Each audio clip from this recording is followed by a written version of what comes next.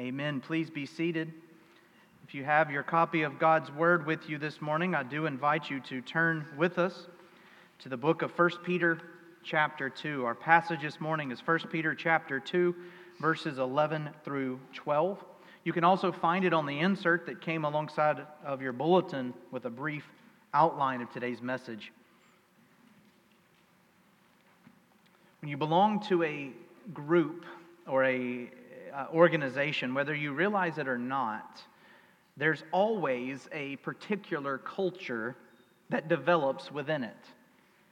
And the longer you are a part of that culture, the more you pick up on character traits, word choices, mannerisms, certain ways of doing things, of not doing things. And this can have a positive or negative effect upon you depending on the group and the traits that you are emulating. We do this as Christians, whether we realize it or not. It's easy to assume that people we talk to understand what we mean when we say certain things, when we tell them about certain practices that we have, but it's very rare in our context to truly see outsiders look in. I was blessed with an opportunity one semester as I was teaching at HCA. We had a group of international students visit. For a visit day, we were always looking for further students to grow our international program. These students were not from America, nor had they never ever been to America, and even more so, nor had they ever seen Christianity. And so this was too good of a case study for me to miss.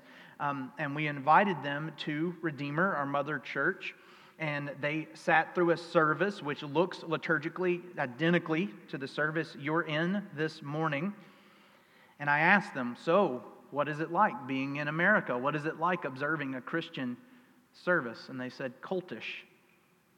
Like cultish. And my mind, goes to like demonic worship and sacrifices. When I hear cult, as I think of those dark moments. And they said cultish. And I was like, can you elaborate? And they said this to me.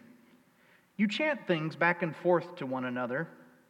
You all sing facing the same direction, the exact same words. You listen to a speaker in a fancy dress who talks emotionally to you while you acknowledge him silently. And then you observe a ritual sacrifice to seal the day, partaking of bread and of wine. This was very enlightening to me. And it goes to show you that whether you realize it or not, we do have a culture, both as Christians and here at this church. The particular things that we do, while may feel normal to us, to the outside world quite often feel extraordinary, very different, very other. And this is Peter's point this morning, as we will see in our text. Peter is going to tell us that we as Christians must look different than the culture. Our beliefs, our practices, our customs must seem out of place to those from the world. He's to tell us that by upholding these and yet still remaining people who love those outside of our culture, we will propagate the gospel. The very gospel will go forth when we stand for truth and when we hold firm in that which God's word has called us to do and who He has called us to be. We see that in our passage this morning, so would you look along with me as I read before us the word of the Lord coming from 1 Peter chapter 2, and I'll just be reading verses 11 and 12. This is the word of the Lord. Beloved, I urge you as sojourners and exiles to abstain from the passions of the flesh, which wage war against your soul. Keep your conduct among the Gentiles honorable, so that when they speak against you as evildoers, they may see your good deeds and glorify God on the day of visitation. The grass may wither and the flower may fall, but the word of the Lord will stand forever. He has promised us in His word it will do everything He has set out for it. Just as the water falls from the sky and provides for the ground, so too will His word go forth and water His people. Would you please bow with me in prayer? Dear Heavenly Father, We need you. We need you here. We need you now. Though we have heard your word, without your Spirit, it will fall upon deaf ears. Without your power, without your mercy, your kindness, you're opening our eyes. We will leave this place not changed.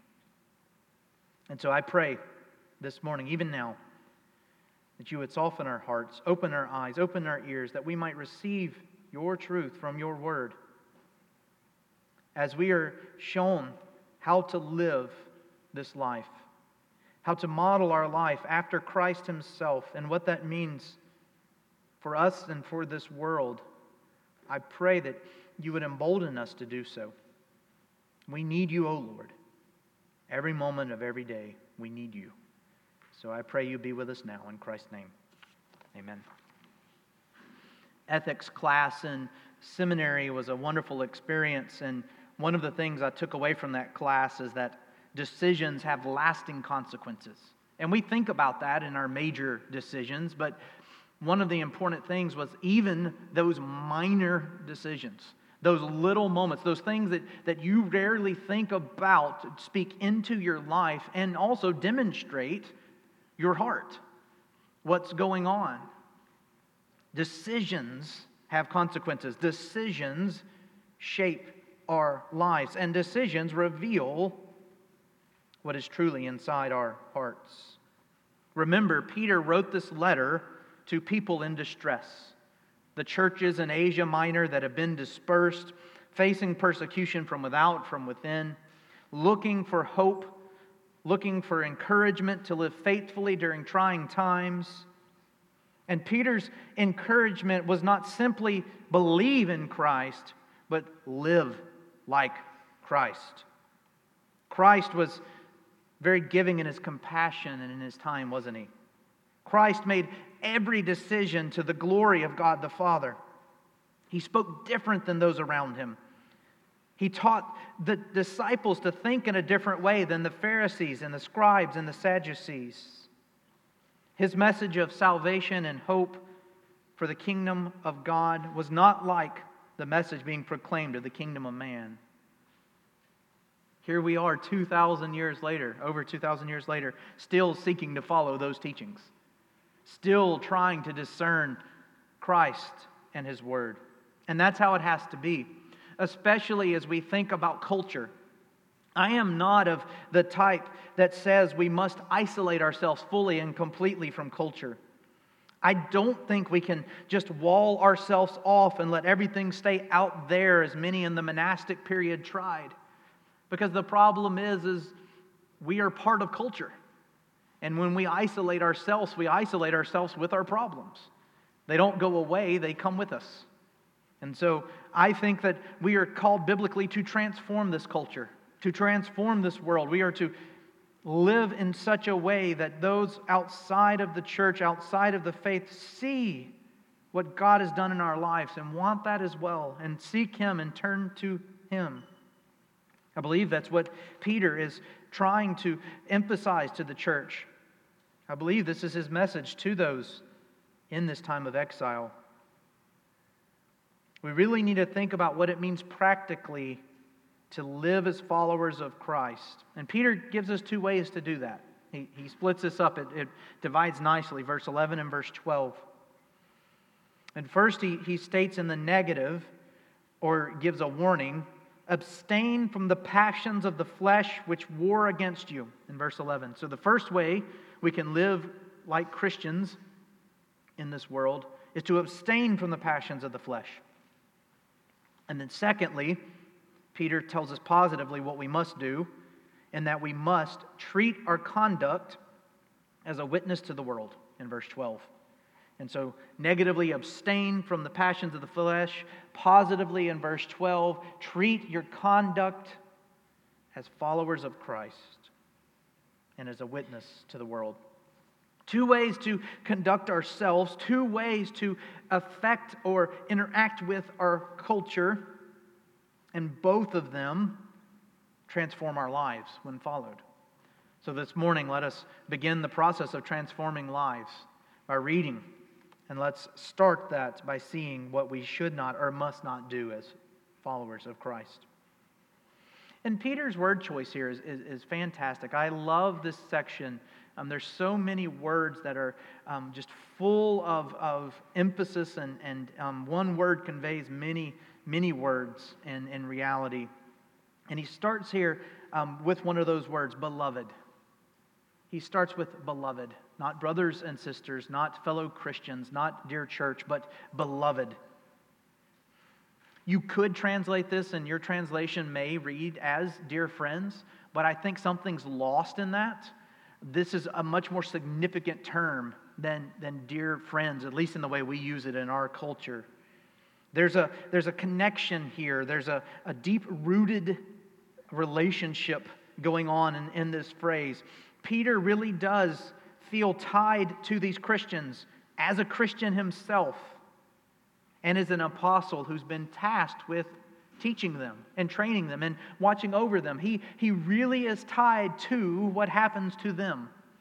And so he looks to them and says, beloved, what I'm going to tell you, it affects us both. What I'm going to tell you, it matters to the kingdom of God. And this all makes sense if we think about Peter and his life. Peter, of all of the disciples, really would be understanding of this, wouldn't he? He would know what it means to trust in God. He would know of what it means to follow Christ. He would know what it means to face peril and to pursue Him above all else, because he knows what it means to not. He knew what it meant to deny Him. He knew what it meant to fall back in former ways, Paul having to correct him to his face. For when the Gentiles came and other Jews saw them, they hid themselves, shying away from them. Peter knew both sides, and so he, of all people, could speak into the lives of this hurting church. Beloved, you have worth. You are loved. You matter. And if you've been with us in this series, you know all of chapter 1 and to this point in chapter 2, it does a beautiful job of declaring who we are in Christ. Our status has been well discussed and well established as Christians, called out ones, holy, kingdom of priests, a holy nation set apart. We really have been diving into who we are in Christ. And it's with the weight of all of that Peter now looks at us and says, now go live it out. And from here forward, for the remainder of the book, we've said this book really is about holiness. He's going to say over and over again, now this is what holiness looks like in this situation. This is what holiness looks like in this situation. And here he tells us, this is what holiness looks like when you interact with the culture around you. And lest that first word, if it's not carried enough, that beloved, he then turns to even stronger words. I exhort you. I exhort you. Not, please do this. Not, it would be great if you did, but I exhort. There's a feeling of I command you, I urge you, follow these teachings. For it is for your good. It is for our benefit. It is for the glory of God. And it comes in two parts, his exhortation. Negatively, he says in verse 11, I urge you, or exhort you, as sojourners and exiles, to abstain from the passions of the flesh, which wage war against your soul. Peter reminds the church they are not residents of this world. He calls them sojourners and exiles. I love translating that as aliens. That's just amusing to me. But that's who we are. That's how we should see ourselves, as aliens of this world. And it's important to remember this. We do not belong here. Our kingdom is not of this world. Our kingdom is Christ's kingdom. We are travelers passing through this land. And this was directly applicable to the church that he was writing to, wasn't it? They were literally sojourners. They had been kicked out of their homes, kicked out of their land. They lost their jobs, their ways of life. They had lost all connection to their historical roots and ties as they were dispersed over Asia Minor. And so Peter says, you are exiles. But Peter, through the divine wisdom and counsel of God, is writing to us today that very same message. You, church, are exiles. While you may be in the land of your home, you may be in your ancestral place, spiritually, you do not live here.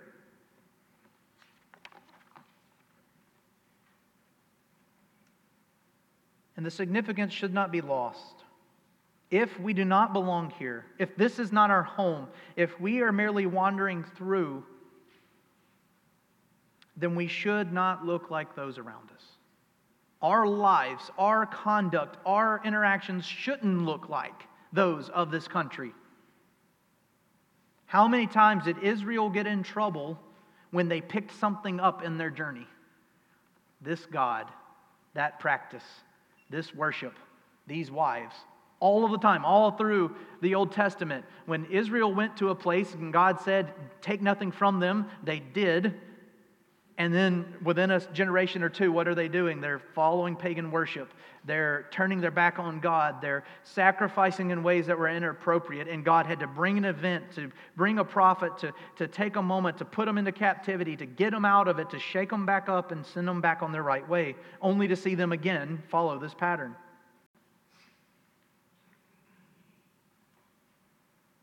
I think back to those students who had never known Christianity or American culture. While their diagnosis of a worship service was odd, I don't think that we should feel ashamed of that. I don't think we should think about that and go, wow, we're really doing some things wrong if that's what they thought. Well, of course they would. Of course they would, because they have no understanding of the liturgy we have is following biblical commands and biblical principles. In a few weeks in the Meet the Pastor class, we're going to go over the bulletin. And we're going to walk through line by line and speak of why we've put in what we've put in, why the prayers are the way they are, why we confess our sin, we affirm our faith, why we have a time of passing of the peace. All of it, we truly do believe and pray that is in accord to God's Word. And so if you don't know the significance of this, why would you understand this? It's only natural to look at it as something strange or as something foreign. Peter makes sure that the emphasis is felt here because he likens all of this to war. As sojourners and as exiles, abstain from the passions of the flesh, which wage war against your soul. We must flee sin and temptation at all costs. There's a sense in which the verb abstain here has a continuing aspect. In the Greek, it's something we do perpetually. And it doesn't matter what the world thinks. It doesn't matter what the world asks. It doesn't matter how the world treats us. We must flee sin over and over and over again. It's not something we do once, but we do so continually. While it's not exhaustive, Paul does give us a good list at what the passions of the flesh could be. Galatians 5, starting in verse 16. But I say, walk by the Spirit, and you will not gratify the desires of the flesh. For the desires of the flesh are against the Spirit, and the desires of the Spirit are against the flesh. For these are opposed to each other, to keep you from doing the things you want to do. But if you're led by the Spirit, you're not under the law. Now the works of the flesh are evident: sexual immorality, impurity, sensuality, idolatry, sorcery, enmity, strife, jealousy, fits of anger, rivalry, dissension, division, envy, drunkenness, orgies, and things like these. I warn you now, as I warned you before, those who do such things will not inherit the kingdom of God. The desires of the flesh, the passions of the flesh are sin. They are sinful acts. They are sinful deeds. They are against the Word of God. Paul is writing in context of, if you kept reading this section, the fruit of the Spirit. And so he gives the fruit of the flesh, and then, but the fruit of the Spirit: love, joy, peace, patience, kindness, goodness, faithfulness, gentleness, self-control. Against such things there is no law. And so Peter, writing to the church, says, you must war against these things. You must war against these temptations. It does not matter if society sins in a particular way. It does not matter if society promotes these sins. We're not theirs. We belong to the kingdom of God, and we belong to a higher calling, a higher standard. The writer of Hebrews echoes this in Hebrews 13, verse 13 and 14. Therefore, let us go to him outside the camp and bear the reproach he endured. For here we have no lasting city, but we seek the city that is to come. Through him, then, let us offer a sacrifice of praise to God that is the fruit of lips that acknowledge his name. We uphold his standard. We carry his banner. We seek him in his name. We go out of the camp as sojourners. Christ came as the king of a foreign kingdom. He did live in this world. He loved the people of this world, and he sought to care for them. However, he did not act like those of this world. He did not give in to sin. He did not give in to temptation, even when it was great. He accepted the consequences of his actions to the point of submitting himself to the cross. Think about this. Jesus was beaten so badly, his own mother did not recognize his face. We love that phrase, a face so ugly only a mother could love. Think about it. Jesus was beaten so bad, his own mother didn't know who she was facing, and yet he opened not his mouth. He accepted the consequences of this world to uphold the biblical standard. He was so willing to abstain, to flee from temptation. He was so willing to deny the passions of the flesh that he took his beating. He took the trials. He took the mocking. He took the accusation. He marched to that cross. No one takes my life, but I give it up of my own accord. He put himself on that cross, and he died for the sins of his people.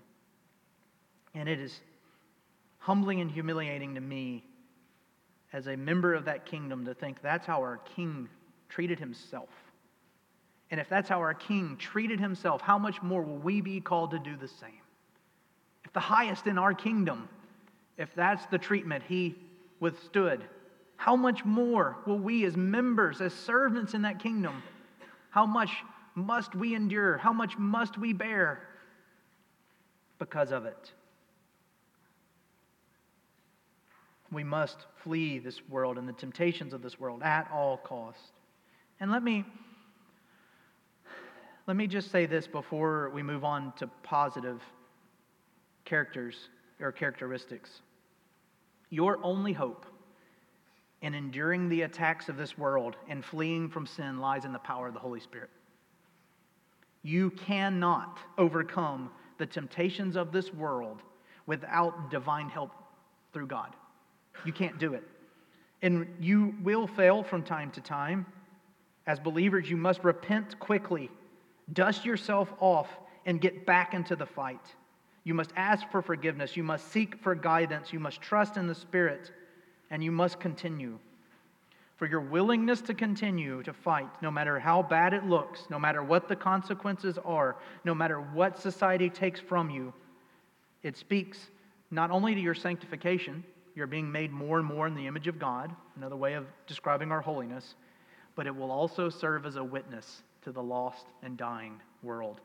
Would you look with me as we look to our second point to see positively how our conduct, how what we do act like, will shape and affect the world that we live in. And Peter transitions at this point, doesn't he? He moves from warning, abstain, flee the flesh, which wages war against you, to now conduct yourselves. We're told, especially in the light of others, he says it like this: keep your conduct amongst the Gentiles honorable. Just as a note, Peter here is using the word Gentile not necessarily as non-Jewish people, but more in the broader Old Testament sense as non-believers or those outside of the faith. So he's not rebuking Gentiles like we're someone that you have to now make sure you're good around the Gentiles. He's meaning non-believers. Keep your conduct honorable amongst the non-believers. Now, again, this doesn't mean that as long as you're around believers, you can do whatever you want. This is not a make sure you're okay out there, but once the door's closed, you can act however you want and it's all okay. If our identity is in Christ and we are modeling our life after Him, whether we're alone, whether with family, whether with one another, whether with strangers. Our life, our conduct, our actions, our thoughts, our desires should be toward Him in all aspects of our life. No matter where we are, no matter if there's someone there to see it or not, we must uphold biblical truth and live holy lives. Peter's emphasized that again and again in his letter. That being said, all that being said and all that being true, outsiders will see what we do when we act biblically, and they will glorify God because of it. We're told that at the end of verse 12. They may see your good works or good deeds and glorify God on the day of visitation. There is some discrepancy in the commentaries on what that means, the day of visitation.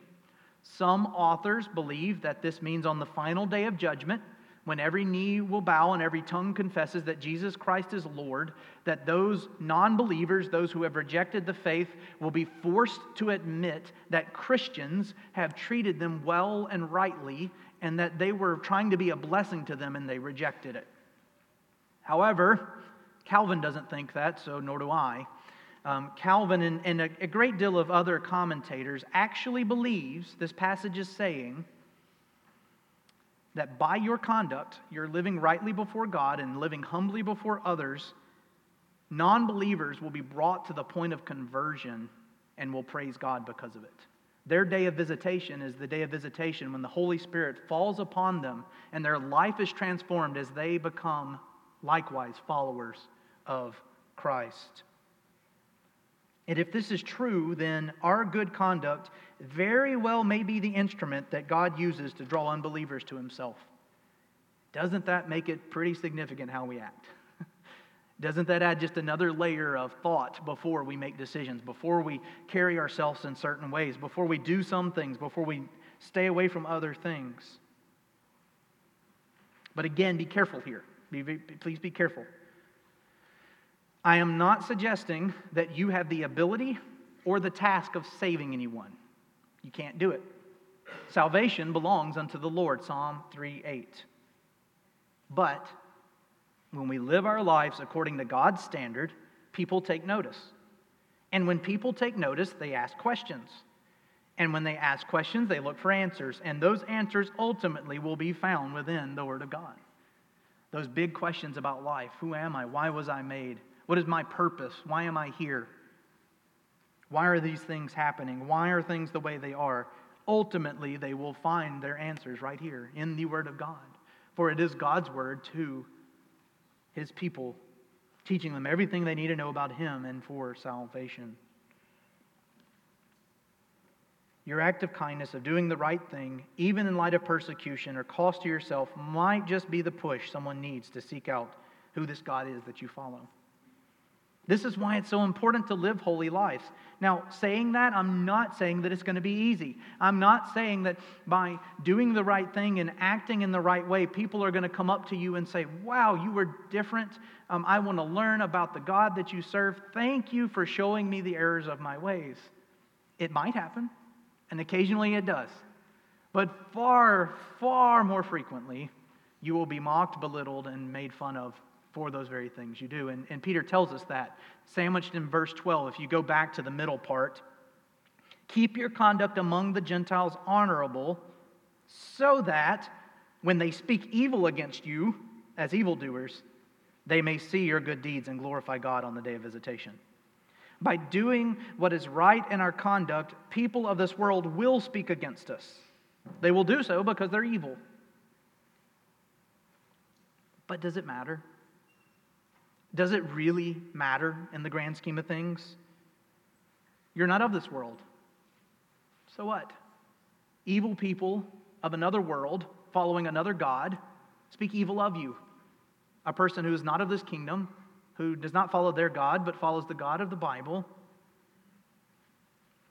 What does it matter? I remember a TV show where this character wins an award that he shouldn't have won. And another character who wanted the award and didn't get it spends all day going around going, you shouldn't be doing that. Someone who wins that kind of award doesn't act in that way. The main character looks at them and says, well, I did win that award and I am acting in that way, so therefore someone who wins that award acts in this way. And it's just this comedic back and forth of this is the expectation and this is the reality. I am an award winner, so everything I do is an award winner's character. You are Christian. You are to act like Christians, like Christ. And when the world looks at you and says, what are you doing, you silly Christian? You can go, I'm being a silly Christian. Because I am. Because that's what I do. Because that's who I am. Because that's to whom I belong. Whether they think that or not, that is in some ways irrelevant. The Most High God has called you His. What else do we need? And who knows? Your conduct might be the very stone to set a ripple in their lives. Or more often than not, it may be the pebble in their shoe. That righteous act, that good deed, even when they mock you, even when they spit in your face, far too often I've found it'll be the pebble in the shoe that eats at them. I can't believe they did that. They had to have a motive. They're trying to get at me. I know it. I'm going to show them. I'm going to prove them false. I'm going to do it. Oh, and it just goes on, and it grinds at them. And sometimes the Lord uses that very thing to humble them and drive them to Himself. Dear Christians, we must remember in light of all of this, the audience Peter was addressing was facing trials and persecution. They were not told to live easy lives. They were not told that they would have it good because they simply followed Christ. But what they were told is it is worth it. It is worth anything this world can do to us. It is worth the discomfort. It is worth the loss.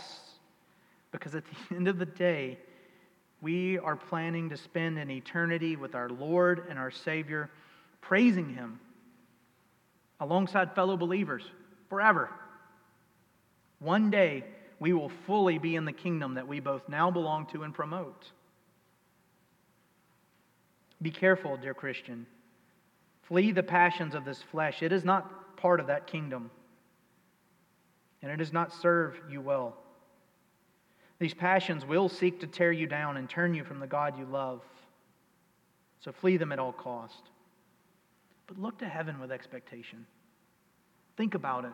One day we will be in a place when you do that right thing. You hold that door open. You give someone back their wallet. You do all of the things. The world looks at you and says, why did you do that? And you'll be with people who look at you and say, praise God. And then the other person will look at you and say, praise God. And then a whole host of people beside you, praise God. Look at that right act. Look at that holy life. Look at that righteous living. Praise God for Him making you that way. Over and over and over again, we are heading toward that reality. And so for a little while, we find ourselves struggling as we know what is to come. We know what we're to be, and it is hard now. But dear Christian, time is short. So don't give up hope. But I must conclude. I have to come back to a point I made earlier and end with this. You cannot accomplish this on your own works.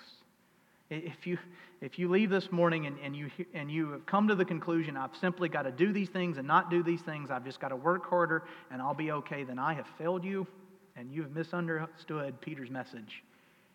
You must rest upon the finished work of Christ, the power of the Holy Spirit, and the sovereign will of God the Father. You cannot work yourself into heaven any more than you can work someone else into faith. So please, don't hear this and think, I've just got to do more. I've just got to do more. That's not the case at all. For when we hear it in its totality, remember, the first chapter and a half is about who God is and who we are in Him. And then, after getting a heavy dose of that, now go conduct yourself as followers and believers. It is going to be warfare. I hope I've not sugarcoated that for you. It will be warfare. And there are casualties in war. There are hard realities that, Lord willing, none of us will ever have to see in this life. But spiritually, we will all face. But I encourage you with this. By living a holy life, by seeking to obey the Word of God, fleeing the passions of the flesh, conducting ourselves with integrity and honesty, before this world, you very well may be the tool that God uses to draw others to himself. And what a wonderful purpose. What a wonderful calling for all of us if that be the case. Praise God when it happens, that he uses us. We're a part of his plan in bringing others to himself, that they too may conduct themselves with honor and integrity, that God may be glorified upon the day of visitation. Would you please pray with me? Dear Heavenly Father, the struggle of this life is real. And as this world spins farther and farther from you, it seems to be more and more difficult to live according to your word. It seems to be more and more difficult to obey your commands. It seems more and more difficult to do the right thing when society is screaming at us, no.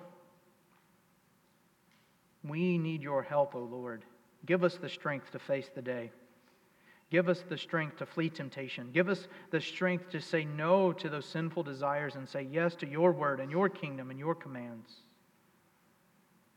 And Father, would you use us? Would you use our lives, our conduct? Would you use those times in which we have to seek forgiveness? Would you use even our shortcomings to glorify yourself and to draw others to you? Oh Lord, what a high calling indeed that you would use sinners such as us to bring honor and glory to your name. We thank you for this, O Father, and we ask that you would walk alongside us. Be with us as a church and us as families and individuals. Walk alongside us. And lastly, we pray, come quickly, Lord Jesus. Make this reality. Make this true in our lives. And we long, we yearn for the life to come in which it all will be made whole. Until then, O Lord, keep us in the fight. Strengthen us. Be with us. In Christ's name.